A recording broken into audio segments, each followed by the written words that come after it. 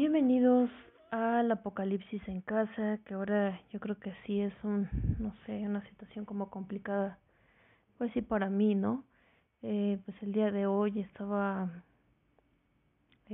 checando, pues mis redes sociales, ¿no? De repente, pues me encuentro con una publicación en el cual decía que, pues un conocido, ¿no? Cercano, pues ya pues había partido, ¿no? De esta vida, ya no había estado con nosotros y pues es feo, ¿no? El hecho de que pues todo haya comenzado como, bueno, que algunos no lo tomamos como con mucha conciencia y que tal vez pensamos que se iba a acabar dentro de un mes y pues no es así.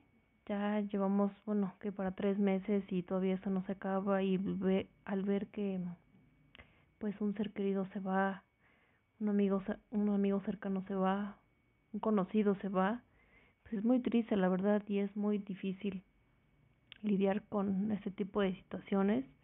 Pues en lo personal sí me afectó, no tenía pues ganas de compartirlo el día de hoy con ustedes.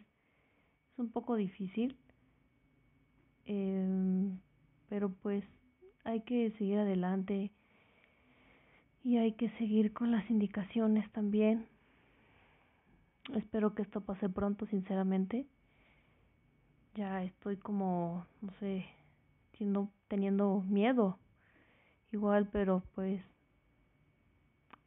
tomarnos 5 minutos, relajarnos, pensar, reflexionar y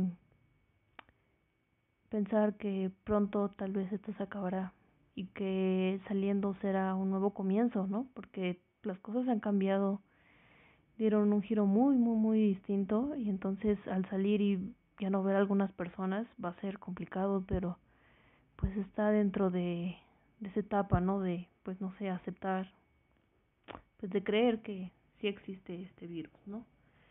Pero bueno, pues dentro de todo eso, eh, realicé pues mis trabajos normales, ya se publicaron algunas tareas que tenemos que hacer para pues esta semana.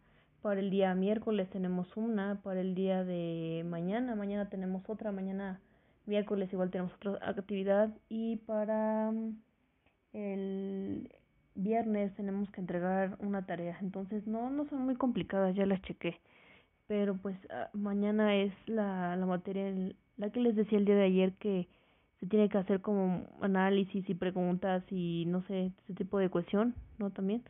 Y a ver, vamos a ver qué nos espera el día de mañana. Igual, escúchanos a la misma hora.